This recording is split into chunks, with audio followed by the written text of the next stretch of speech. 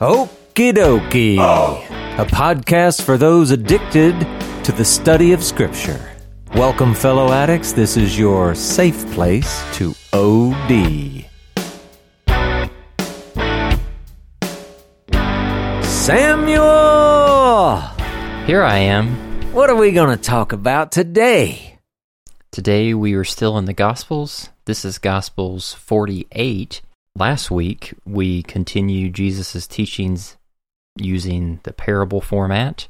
Yeah. He started to introduce more nuances about his teachings about the kingdom, like such as the parable about the treasure in the field and the merchant in search of pearls. Yeah. This aspect of leaving behind all of your previous ties and holds to the world, your materials, your hopes and dreams in order to pursue this God and this Messiah and this message of repentance and redemption in the world that's going to ultimately lead to the kingdom on earth. And then we left off with Jesus kind of getting a little bit heavy, throwing in some eschatology stuff about good fish and bad fish. And Paul, you and I talked a bit about what does that look like for humanity when the kingdom is coming, and what is the actual benefit of being a part of the kingdom. Yeah. And Jesus is going to have some poetic comedy timing with this next verse that we're going to start off with today. That's right. Yeah, we can't get away from the fact that being a Christian is a high calling. It's just a fact. We got to get used to it. But yeah, we had to leave off at this really weird spot. We're starting in Matthew chapter 13, verses 51 and 52. And it says this: "Have you understood all these things?" And they said to him, "Yes." And he said to them, "Therefore, every scribe who has been trained for the kingdom of heaven is like a master of a house, who brings out of his treasure what is new and what is old." So, okay, have you understood? And they answer yes. Obviously, we would all be forgiven for snickering a little bit, because really, do we all understand these things? I don't know. But, I mean, it'd be the same if he asked any of us. And now this, okay, some people call it a parable, other people's don't. I don't know. I don't really care so much one way or the other. But if it is a parable, well, then it's also about the kingdom. Surprise! Sorry, I had to throw that in there. Every scribe who has been trained for the kingdom of heaven. What is this even talking about? So let's just talk about scribes for a second. Their primary purpose, we could say, is in writing, scribing, as it were. But on a practical level, the scribes were very often teachers. That's what they did. And so since here we know that he's speaking to his disciples, at least, and we know that he would expect his disciples to, at some point, become teachers of other disciples. Well, then I guess, when it's saying that every scribe who's been trained is like a master of a house, well, okay, we're probably talking a little more of the teacher side, right? That seems appropriate here anyway. So I thought that was important to bring up. And then it does this weird thing. It says he brings out of his treasure what is new and what is old. And so that's kind of a weird image for us. I don't know that fits really good with anything that we have today. So maybe let's say this much, that practically speaking, this treasure that we're talking about, well, I guess you could say it's relative in that, if you're, let's just call you an ordinary guy of this time, of this place, well, your treasure might actually be things like, I don't know, old reliable farm implements versus new efficient farm implements or something, right? Something super, super practical. But then if you weren't an ordinary guy, maybe you were some sort of rich guy, well, then maybe it really is what we would relate to as material things that really are more like treasure, like gold or gems, or Or maybe, what we think of as fine things or classic things. They're older, but they have a classic form or beauty and new things that captivate one's attention, things like that. So, I don't know, this idea of treasure and having new and old in it, it could really be very different based on the listener, who they know, who they're involved with, what their life situation is, all of that. But let's go ahead and treat it as we did all the other parables, because we're kind of getting out of those, but we'll just do one for the road.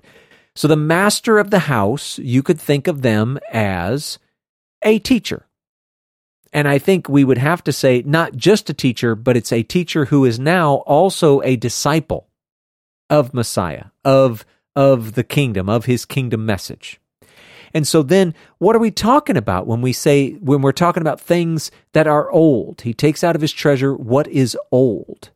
Well, that would have to be existing teaching on the Torah, on the scriptures, things that you already knew and understood. But then you also bring out what is new. Well, what is this new thing? Well, that's going to be Jesus's teaching about the kingdom and some of the kingdom implications and that kind of stuff. And we already know one really, really big message was this idea that the kingdom wasn't coming in just one big grand boom, here it is. It was something that was going to start small and grow over time. So that's the new. And so the takeaway from this, you've got a master of a house, he's bringing out of his treasure what is new and what is old. Well, it's a teacher who's also a disciple of Messiah, the kingdom, and he now has, I don't know if we should say 2 treasures or double the treasure, right? You get the idea. He has more to offer his students. So he's asking, did you understand these things? And they say, yeah. And he's like, well, okay, well, if you do, you've now got 2 treasures or double the treasure. You have what is old and you have what is new to bring out to those who visit your house, so to speak. Yeah, and I'm getting some new versus old wine vibes from Luke 5, like in Luke 5:39, Jesus says, and no one having drunk old wine desires the new, for he says the old is better. So like it affirms the value in the old, but it also prioritizes the new as well. Exactly. Yeah, that's so great. I'm so glad you remembered that. That is a perfect connection. So anyway, this kind of finishes up our walk through at least one big section of parables. And again, sorry we couldn't fit it in last week, but whatever. There you go. And now we have to segue into something completely different. But it'll be fun. So let's go there. Got anything before we move on, Samuel? No, I'm just interested to see what about this is different. Okay, well, here we go. Let's see. These sections are Matthew chapter 8, verses 23 to 27, Mark chapter 4, verses 35 through 41, and Luke chapter 8, verses 22 to 25. This time I've chosen to read from Mark. Seems to have a little more info, so here we go. On that day, when evening had come, he said to them, let us go across to the other side. And leaving the crowd, they took him with them in the boat, just as he was. And other boats were with him. And a great windstorm arose, and the waves were breaking into the boat, so that the boat was already filling. But he was in the stern, asleep on the cushion. And they woke him and said to him, Teacher, do you not care that we are perishing? And he awoke and rebuked the wind and said to the sea, Peace, be still. And the wind ceased, and there was a great calm. He said to them, Why are you so afraid? Have you still no faith? And they were filled with great fear and said to one another, Who then is this that even the wind and the sea obey him? It's pretty good storytelling, isn't it? Yeah, for sure. These guys are all right. So, oh my gosh, there's so much in here. So let's start with some of the weird stuff at the beginning. It says that they took him with them in the boat just as he was. What the heck is that? What? That's the weirdest little... Yeah, all I can think of is just as I am. We got to throw on that auto-tune again. Dang it. So, yeah. So, there's a few ideas floating around out there. Some think that this means that they simply took no time to prepare for the journey across to the other side. They just took off. Well, I don't know. That's possible, right? Others think that this suggests that Jesus had wearied himself. Like he's always moving from one thing to the next. And it kind of reminded me as I was reading about that one. You remember how we talked kind of early on in Mark's gospel? We made fun of him always using that word immediately. And immediately.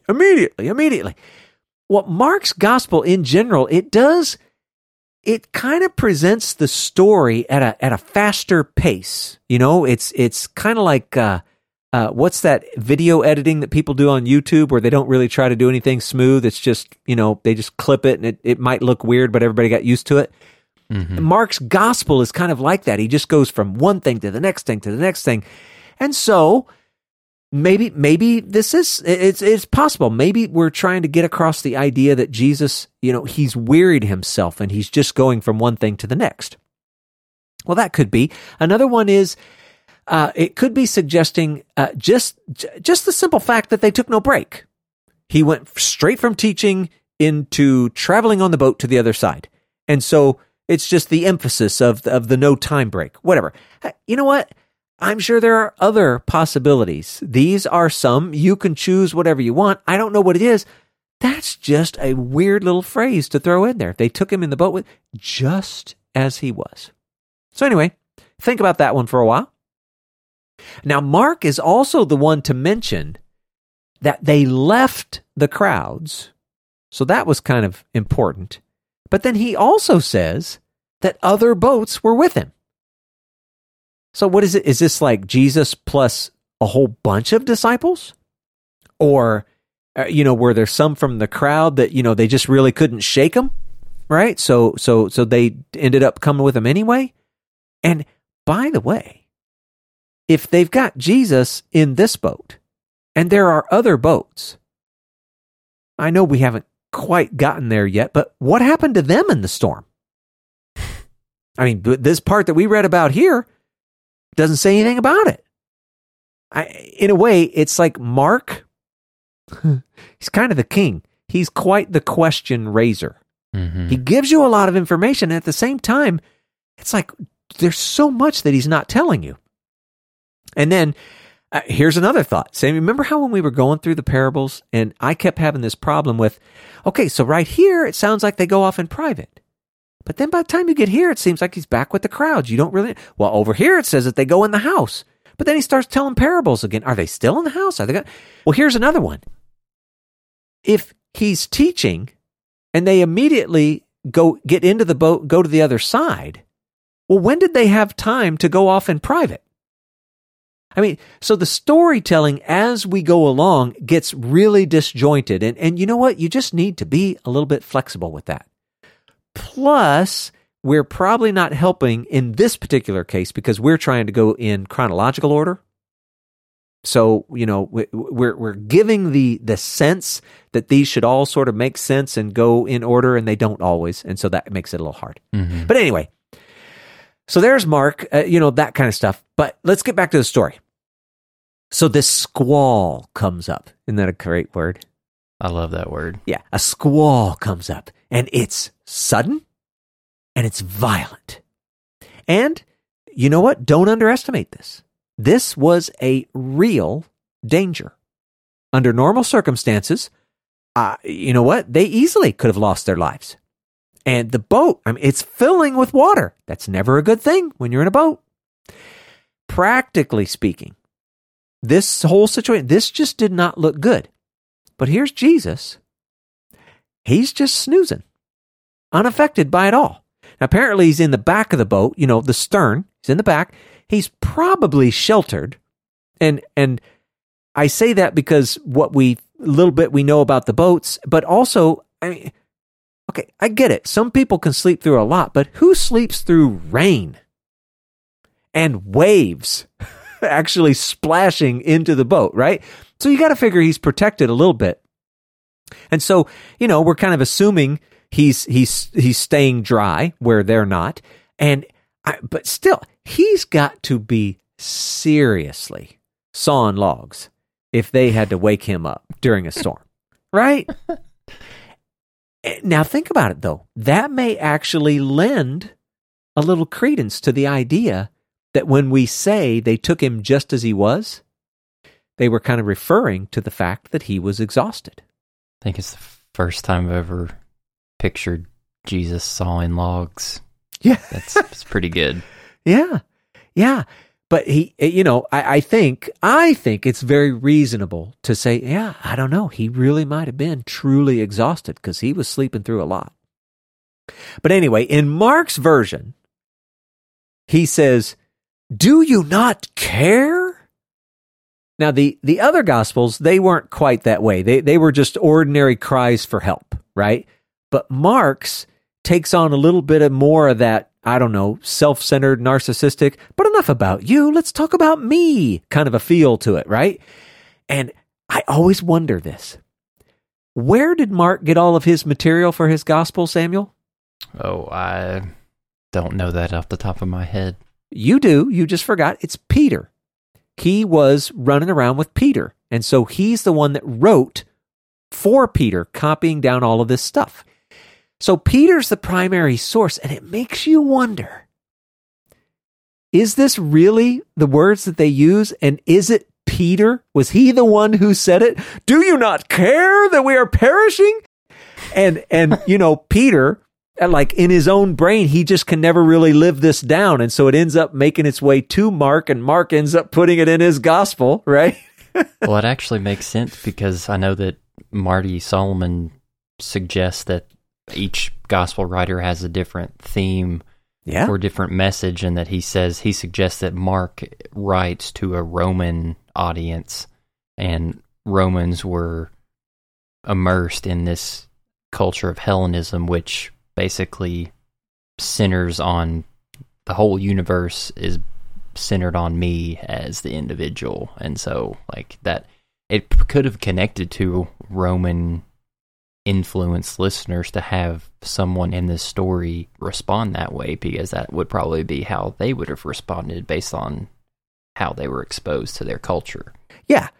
And we need to remember that, all through, especially like the Mediterranean, just all those different areas, the Roman culture had infused itself in so many ways and in so many places. So the very thing that you're talking about, the idea that Mark was speaking to people that had taken on some of that Roman stuff. I that's good. Good point. Now, check this out. What does Jesus say? Peace, be still. So first, Jesus rebukes the wind, and I get such a kick out of that. Just imagining rebuking the wind, because if we're talking about rebuking, and usually we're talking about people, we would say, well, I rebuked you. I gave you a severe reproof for being at fault. And this is a formal reprimand or an official, right, takedown. That's what a rebuke is. Jesus is doing that to the wind. That's just a crazy picture. Those words are amazing. Now, Matthew and Luke, they actually have him rebuking both the wind and the waves. In Mark, all he does is tell the sea to be quiet, right? It's just a crazy picture. But this peace be still, this is the same lingo, the same word that underlies when he was commanding a demon to come out of a man back in the synagogue. Remember that earlier in the earlier podcast, Samuel? Mm-hmm. You could go back to Mark chapter 1, verse 25, Luke chapter 4, verse 35. He says, peace be still. And it makes you wonder, exactly who or what does Jesus see? Is he seeing the world exactly the way that we did? Is he seeing something more, something different? I mean, who or what was he talking to? Was the wind really listening to him? Was the wave really listening to him? Is it really just wind and waves, or is there something behind it? And for that matter, you could sort of extrapolate that out and say, yeah, like in everyday life, is that really just, I don't know, like a fever or something? Or is there something behind that? And now all of a sudden in my head, I've got Morpheus. Do you think that's air you're breathing right now? Right? Nice. And I guess the reason I'm bringing this up is because I know what stories are coming next. We have to recognize there is both a spiritual reality and a physical reality. Mm-hmm. What we think of as creation and what there is outside of creation. And again, what is Jesus seeing? Who is he talking to? It's a crazy picture. And it fits really well with the Jewish thinking of the sea and waters being viewed as chaotic because they're going back to the creation story, and before God started ordering the physical matter that would eventually turn into the earth as we know it, it says that the Spirit of God was hovering over the face of the deep, and the Hebrew behind that is like tohu vavohu, which is like chaotic nothingness. So in Jewish culture, like there was apprehension with their relationship to waters because of that chaotic nature to it. And even if you think about the connection with the demonic, like that's an aspect of the created world that is not under God's order. Like that's chaos. So I absolutely agree that there's something deeper behind that. There's a spiritual component behind chaotic things that Jesus is maybe referencing here. Yeah. Yeah. And in some sense seems to be kind of tapped into in a way that maybe we can't actually relate to. It's kind of a cool picture. But I love this next part. So he says to him, "Why are you so afraid? Have you still no faith?" Okay. For me, Samuel, this raises a very important question. Why wouldn't they be afraid?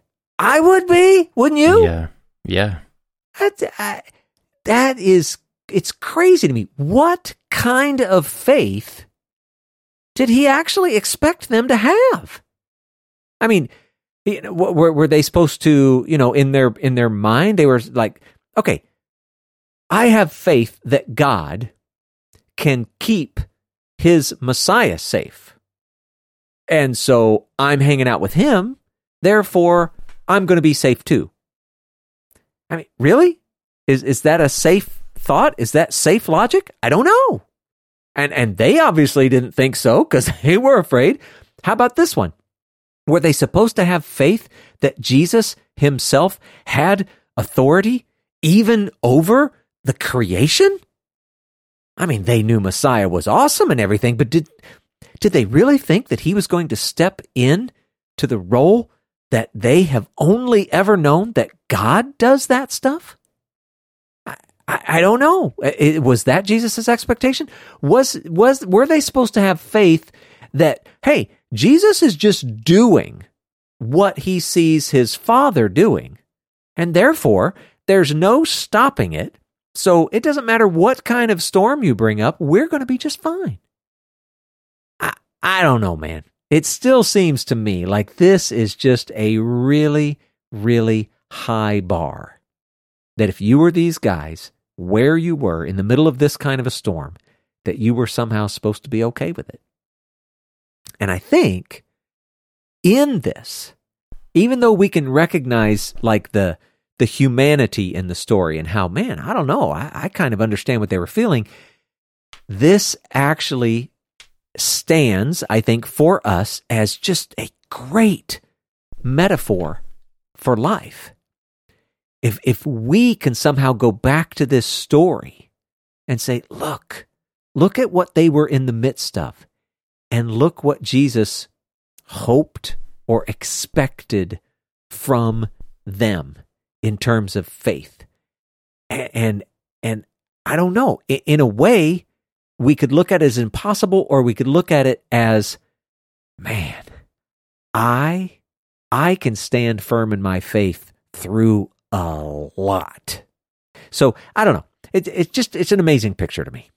Yeah, I mean, it's a tough thing to wrestle, because I was just thinking, like, I know that my aunt used to say this verse to me all the time whenever I was younger, and the King James version actually, like, I like the phrasing in that, but in Psalm 56:3, the writer says, "What time I am afraid, I will trust in thee," or like the modern English is like, "When I am afraid, I will trust in you." So it's almost like in that account, there's an expectation that you're going to be afraid, but then there's like a call and response to how do you treat your fear?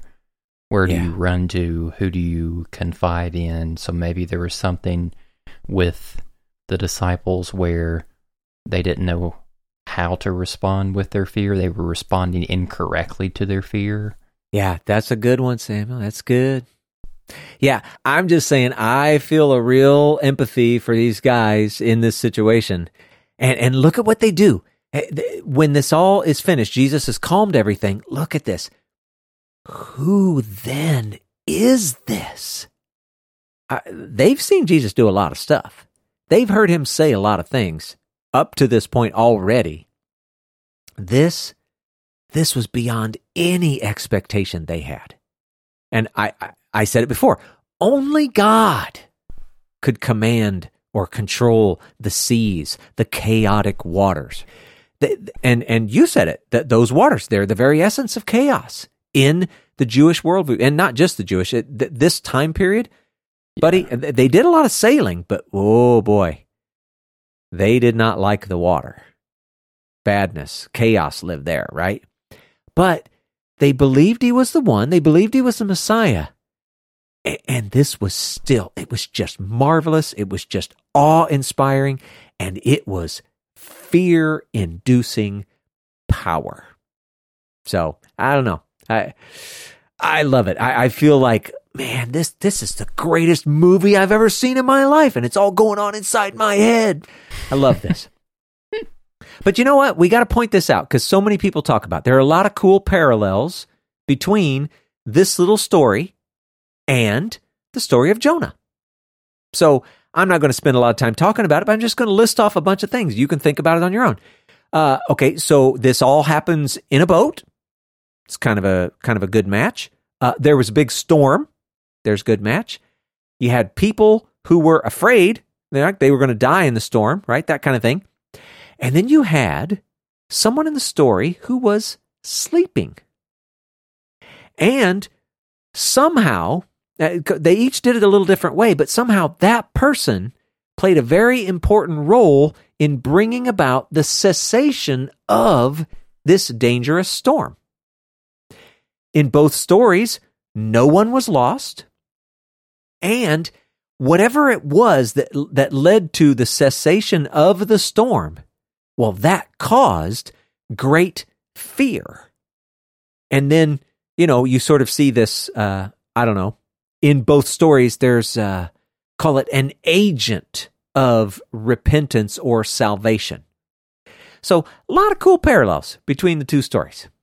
And is there a potential connection with the nations being involved with this? And Jonah, he was on the boat to go preach, his prophetic message to Nineveh, which was outside of the nation of Israel. And what you're about to read next, the place where Jesus and his disciples are going is outside of the main hub of what's going on with God's people in Jerusalem. Yeah, primarily Gentile. Yes. Good connection. Yeah, so, that's one. I mean, you could literally stop the podcast, spend a few days just looking at all of those because it's so cool and fun, and then come back and finish the rest. or you could just keep listening. Yeah. Because we're just gonna go ahead and keep talking. All right, here we go. Matthew chapter 8, verse 28, Mark chapter 5, verses 1 through 5, and Luke chapter 8, verses 26 and 27. I'm going to do the Mark version because it seems to have more detail, so we'll go there. Oh, Samuel. All right, here we go. They came to the other side of the sea, to the country of the Gerasenes. And when Jesus had stepped out of the boat, immediately there met him out of the tombs a man with an unclean spirit.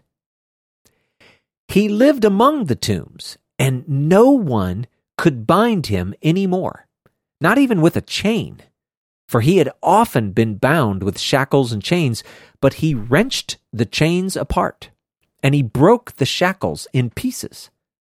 No one had the strength to subdue him. Night and day among the tombs and on the mountains, he was always crying out and cutting himself with stones. Ooh.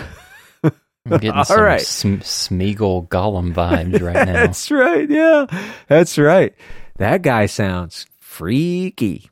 So, let's see. Okay, let's go. First, the storm is stilled, and they make it to the other side. Now, I don't know if you remember, they left when it had become evening. So, we don't know how long it took to get across. Is it still night? Or is it day? That would make it even more creepy if exactly this happened at night. Right. I know. Isn't that crazy? But we don't know. And then, okay, so like Mark's version says, what did I even say? The Gerasenes? Yeah. Mm-hmm. Many translations, it's like you've got the Gadarenes. They would have come from a city called Gadara.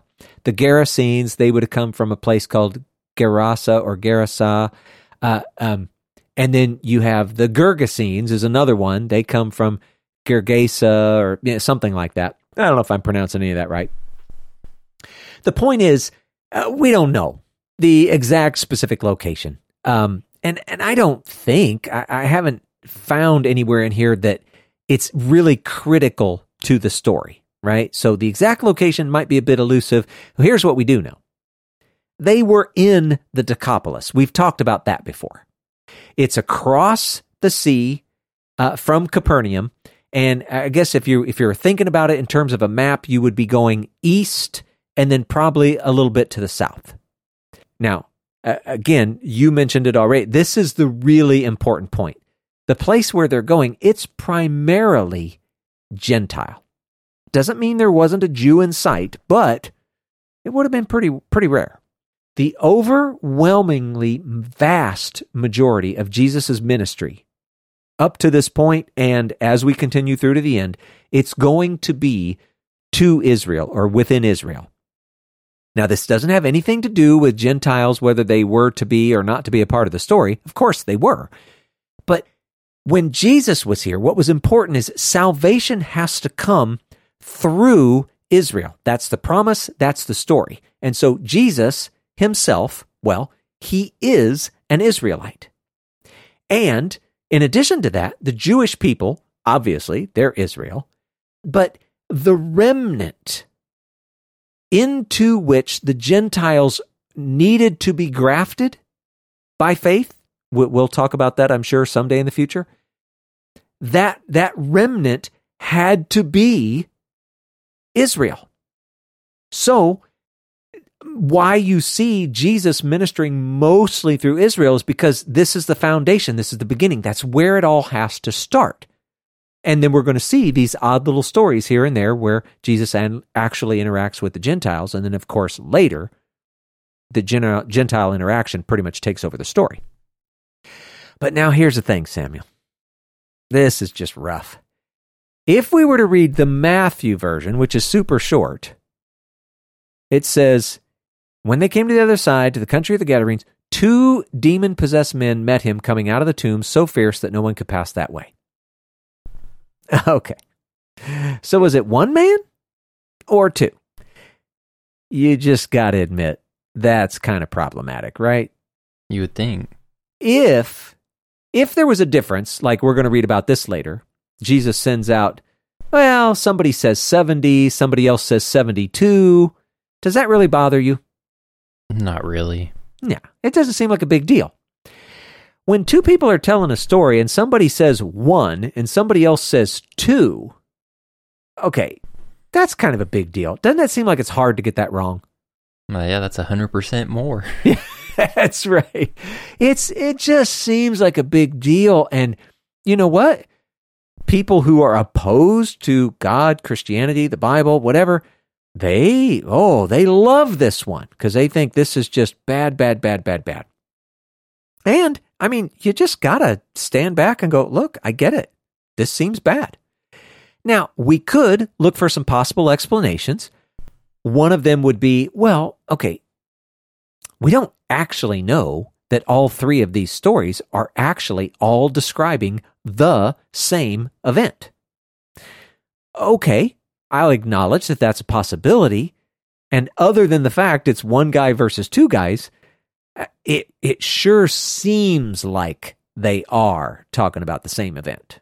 I doubt that he went across the sea to Gentile Decapolis and freed some guy. Right? That doesn't happen more than once, right?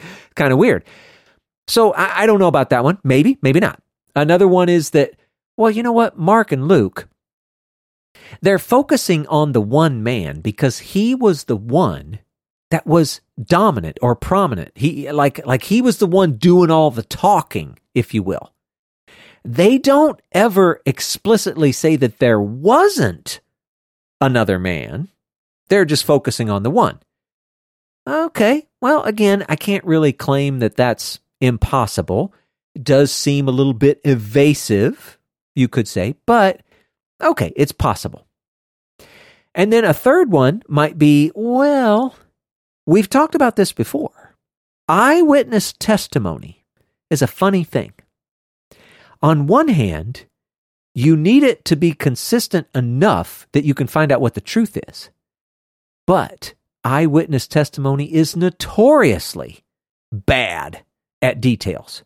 They often differ in details and sometimes even really big, important details like, dude, was it 1 or 2? Can you really not get that right? But it really happens. I'm sure we could find some real-life court transcripts where you'd see stuff like this all the time. The point is that testimonies collectively provide a consistent thread through which we can, you can get a clear and right picture of basically what happened. And this is just going to be true among humans across all time. It's okay. So this is another reasonable possibility. Are any of these things right? Do they actually explain it? I don't know. But they're all possibilities. And so we're just going to go with it because what am I going to do? Change it? That's what's in the Bible. I can't fix it. It's just there. But anyway, here's what we know about the man or the men. They were demon possessed. Or you could say they had unclean spirits. Or you could just simply say they had demons, whatever that means. And so this is sort of the given explanation for what was wrong with this guy or the guys, whatever. And then we get this description of what he looked like. Sort of. He was fierce. He wore no clothes. Which, okay, by the way, the words that are used here, he doesn't have to be completely naked, okay, but whatever. He wore no clothes. He lived among the tombs. He had often been under guard. We'll read that actually in what follows. He was bound and shackled, but he always broke free. He was occasionally driven to the desert. That's another thing that appears in the scriptures that follow. He could no longer be bound. He had unmatched strength. He was always crying out, and he was always cutting himself with stones. So this dude, he was probably really well known, and he was a hot mess. that is just, I don't even know how else to describe it. This dude, he was struggling. He had troubles. Yeah. And again, it could be dudes, whatever. You know what? I'm just going to speak in the singular from here on out, just for simplicity's sake, because I don't want to keep going dude or dudes, guy or man, whatever. Yeah.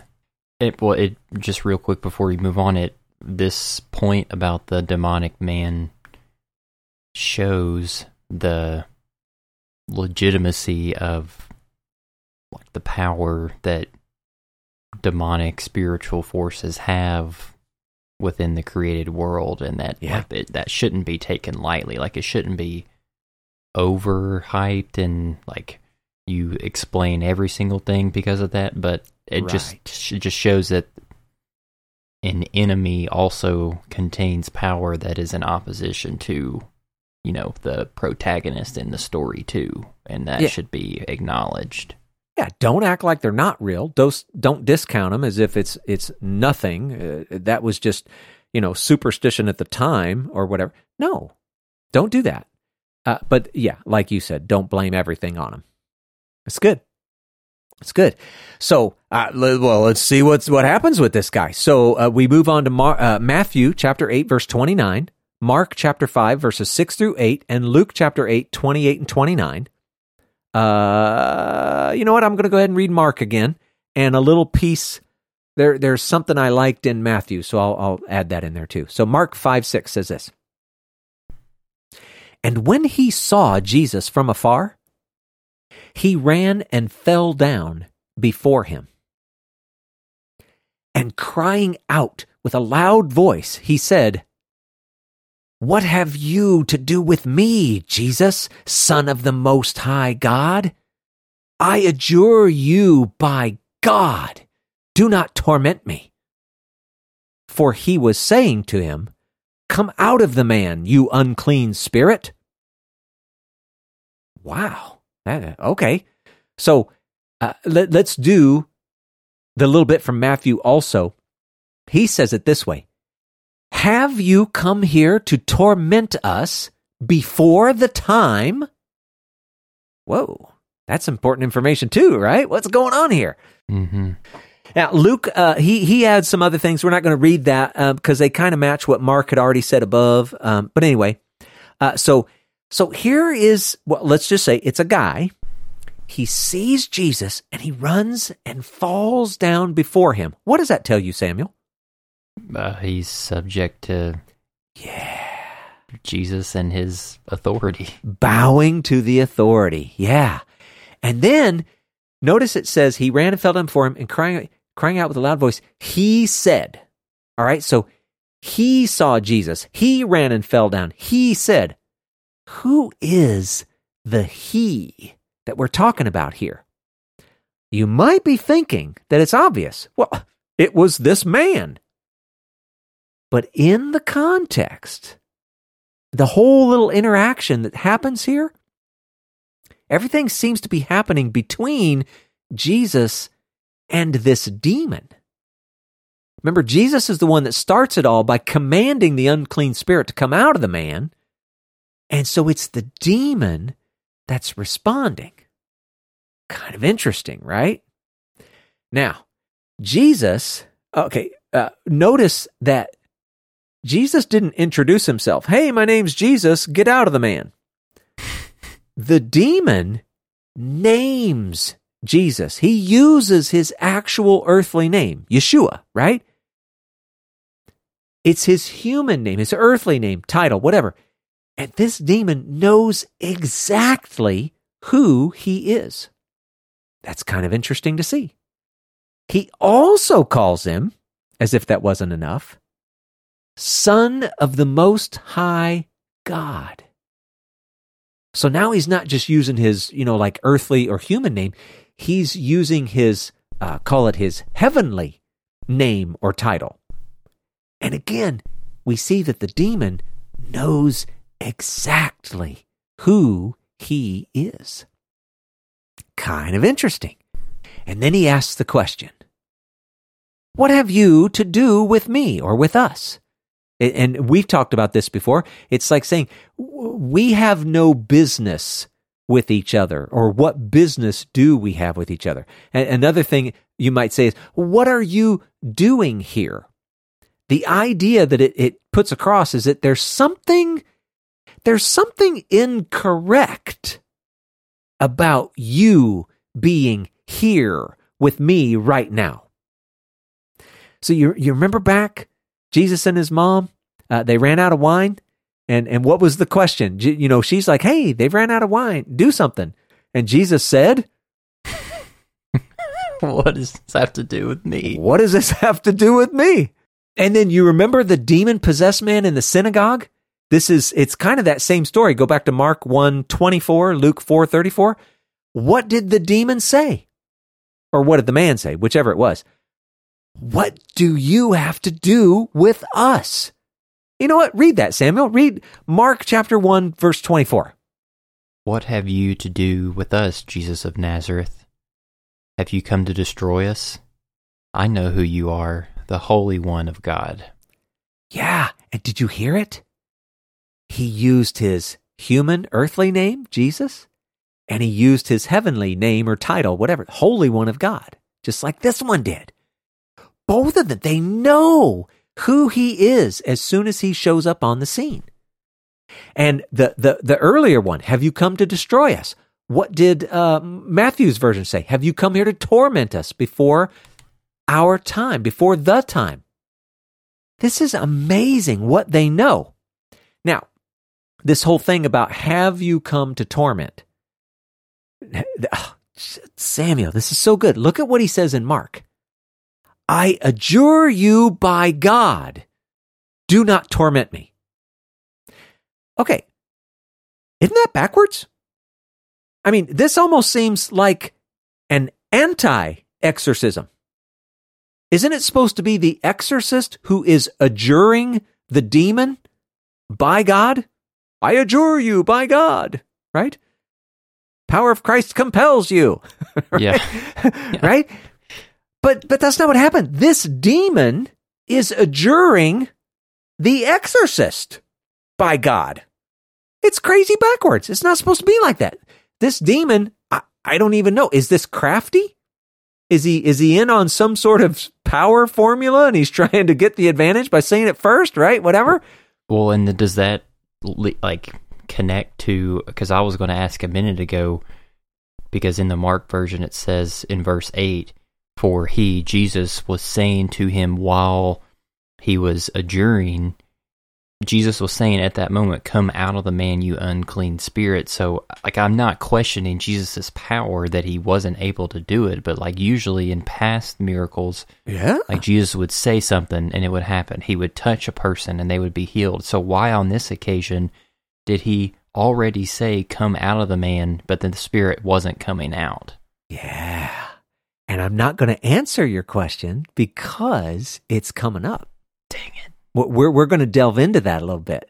So that's good question. Good question. So before we get there, now this demon, he actually seems a little confused. On one hand, he's acting like Jesus shouldn't even be there. He seems surprised. On the other hand, he's acting like he does expect, he has an expectation that Jesus will be his judge and tormentor. And so, in a way, Matthew kind of offers the little clarifying bit that we need. He's asking, why are you here before the time? So not only do the demons immediately recognize who Jesus is, but they have an expectation within the big story. They expect a time when Jesus will be the source of their judgment and torment. And I don't know about you, it's actually kind of weird that these demons, they're part of what we think of as the spiritual realm, not in creation, although they do operate here. It's weird that they have this relationship with time. Now, think about it. This was how many years ago that the guy said, why are you here? Or, why are you going to torment me before the time? 2,000 years ago? Yeah. It's like 2,000 years. So if you were seeing this, hearing this, talking about it way back when it was happening, you might be thinking, yeah, the demon thinks he's there before his time. He's only got 5, 10, 20, 30, 40 years left. No, Jesus was there thousands of years before the time, if you want to think of it that way. Well, and then that makes me ask, does that mean that the demonic, the spiritual enemy, they knew about Messiah, son of David, the conquering king and judge, but was it actually a strategic surprise on God's part that they didn't expect Messiah, son of Joseph, to be a part of the equation? Yeah, it's a great question. I don't know. They have some sense of their end. They know that there's going to be this figure. What all do they know? And what had God successfully hidden from them? And all, I don't know. It's a crazy picture. But this demon, he did expect Jesus, or maybe you could say a Messiah figure, or whatever you want to call it, just not yet. He did expect judgment. He did expect torment, just not yet. So I don't know. I just think that's crazy. Now, kind of back to your question. Jesus was saying, come out of the man, right? So, okay. Did he say it only once? Or was he repeating it? And like you were saying, was this demon offering some sort of resistance that we haven't seen in any of the stories so far? And I think that the answer is, he very may well have been offering a resistance we haven't seen so far, and with good reason.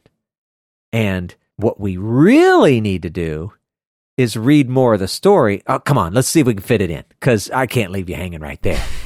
All right, so we go to Mark chapter 5, verses 9 and 10, Luke chapter 8, verses 30 and 31. We're going to read from Mark. It says this: And Jesus asked him, "What is your name?" He replied, "My name is Legion, for we are many." And he begged him earnestly not to send them out of the country. All right, so catch this, Samuel. The demon knew exactly who Jesus was. But Jesus had to ask for his name? Maybe Jesus knew his name. He was just asking for the benefit of those around him. I don't know, maybe. But maybe not. I don't know. This is a really crazy story. The way it's written, we just can't really be sure. And then we kind of have to go back to, well, remember, the story that we're selling here on the podcast is Jesus was human. He was walking around as a human. He was self-limiting the God part of him. We're not denying his divinity in any way, but Jesus is walking around as a human, self-limiting the God part, yet he was also filled with the Spirit, and he had that Spirit without measure. It seems like this is something Jesus should have been able to know, and yet the way it's written, we're not so sure. It's kind of weird. Now, I'm not saying that it is one way or the other. I'm just saying we shouldn't be reflexively jumping to, well, Jesus is God. He knows everything. I don't think that's the way that you should picture Jesus walking around in the first century. I think that's pushing it too far. And let's just say this. If Jesus really didn't know his name and that's why he asked, okay, does this really diminish him as Messiah in any way? He died. He was resurrected. God has approved and proved this man. We don't care about any of that. That's all. It happened. But it makes the story really interesting. And that fits exactly with the aspect of Jesus showing some type of contention or tension with the enemy itself, especially if in the story Jesus had some initial resistance from the demon. Like, I don't think that should diminish, because I know a lot of people will play the OP card, the overpowering card with Jesus because of the God part, to say, like, all he had to do was speak or think or just exist and everything would have been made right. But I think that it touches more on his humanity and the self-limiting part to say like, oh, it showcases the accomplishment of what he did do by showing that the potential power of the enemy in this battle and Jesus having to actually fight in order to prevail. Yeah, that's exactly right, Samuel. It's exactly right. Listen to what he says. My name is Legion. Okay, first we should probably step back for a second and say, okay, was that really his name? Or was he just given a description of like the group or whatever, right? We don't even know that. And when he says Legion, what's he actually really trying to communicate? I mean, let's get technical here for a second. A Roman legion had somewhere between 4,000 and 6,000 men. And I guess technically some horses and things as well. Okay, so this demon that was talking, was this just a braggadocious way of saying, hey, there's a bunch of us in here? Or was he really suggesting that there were thousands? Gosh. Now, right now, we don't actually know. But we could say this. It would really help us if we could only know just how many pigs were in a large herd. But we're going to have to wait for that, and I already know that's going to be the next episode. But the other thing is, check out this.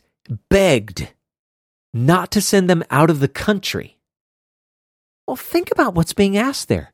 It kind of suggests that maybe the demons are, I don't know, a little bit territorial.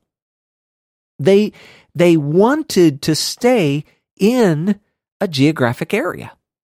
That's kind of a weird thought. Now, Luke says it differently. He says, begged him not to command them to depart into the abyss. Now, and again, what is it that the demons are asking for? It suggests that they kind of know what their ultimate destination is. Well, I shouldn't say ultimate. They definitely will spend a lot of time there during the kingdom. But they don't want to go there either. So you see, it's kind of weird. It's like the demons have a preference for where they want to be, which, I don't know, that's just kind of a weird thought to me. And I would also add that that language almost kind of suggests that the demons are parasitic in nature. Oh, yeah. It's almost like they know that if they're not attached to a location where people are that they can overcome and possess, then they can't exist in the way that brings the type of destruction and chaos that they're known for. So yeah. That's another thing that came to mind for me. Yeah. I don't know. These are all, I mean, and I don't know. These stories, especially this one about this demoniac, these are question raisers. I mean, there's so many questions we could have through here. I'm raising some. I'm sure people have many more than I do. But it's showing us some really interesting aspects of the bigger picture. And, boy, talk about a cliffhanger. We are stopping, Samuel. We got to stop right here. Yeah. The listeners should treat this episode like a good piece of Laffy Taffy, and you should keep chewing on it. That's right. And don't pull your teeth out by accident. Yes. All right. Well, Samuel, let's cut this thing off. We do have to cut it off, but one quick announcement before we let our listeners go. If people have been following along with our sporadic interview series, last Wednesday we released part 1 of our interview with Dave and Caitlin from Blue Gospel Scripts out of Denver, Colorado. Well, that conversation is not finished. We still have another hour of time with them, and this next Wednesday we're actually going to release the second part of that episode with our conversation with those two great human beings. Yeah. And again, we're tacking a song on the end so that it's not just that you got the awesome interview, but you got the bonus. You get to hear some of their music. It's awesome. Okie dokie. Thank you for listening to the Okie Dokie Most podcast. Don't forget to subscribe so that you never miss an episode. And be sure to leave us a rating and a review to let us know how this content is impacting your life. You can find out more information about the podcast at www.okiedokimos.com. And if you'd like to get a hold of us, please feel free to send an email at okidokimos@gmail.com. And until next time, we hope and pray that you will do your best to present yourself to God as one approved, a worker who has no need to be ashamed, rightly handling the word of truth. We'll talk to you again soon.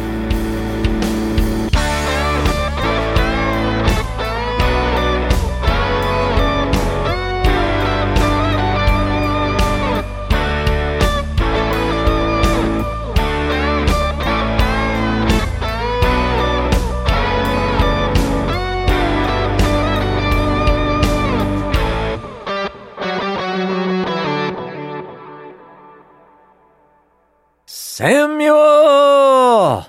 Hold on. That needs to be a blooper.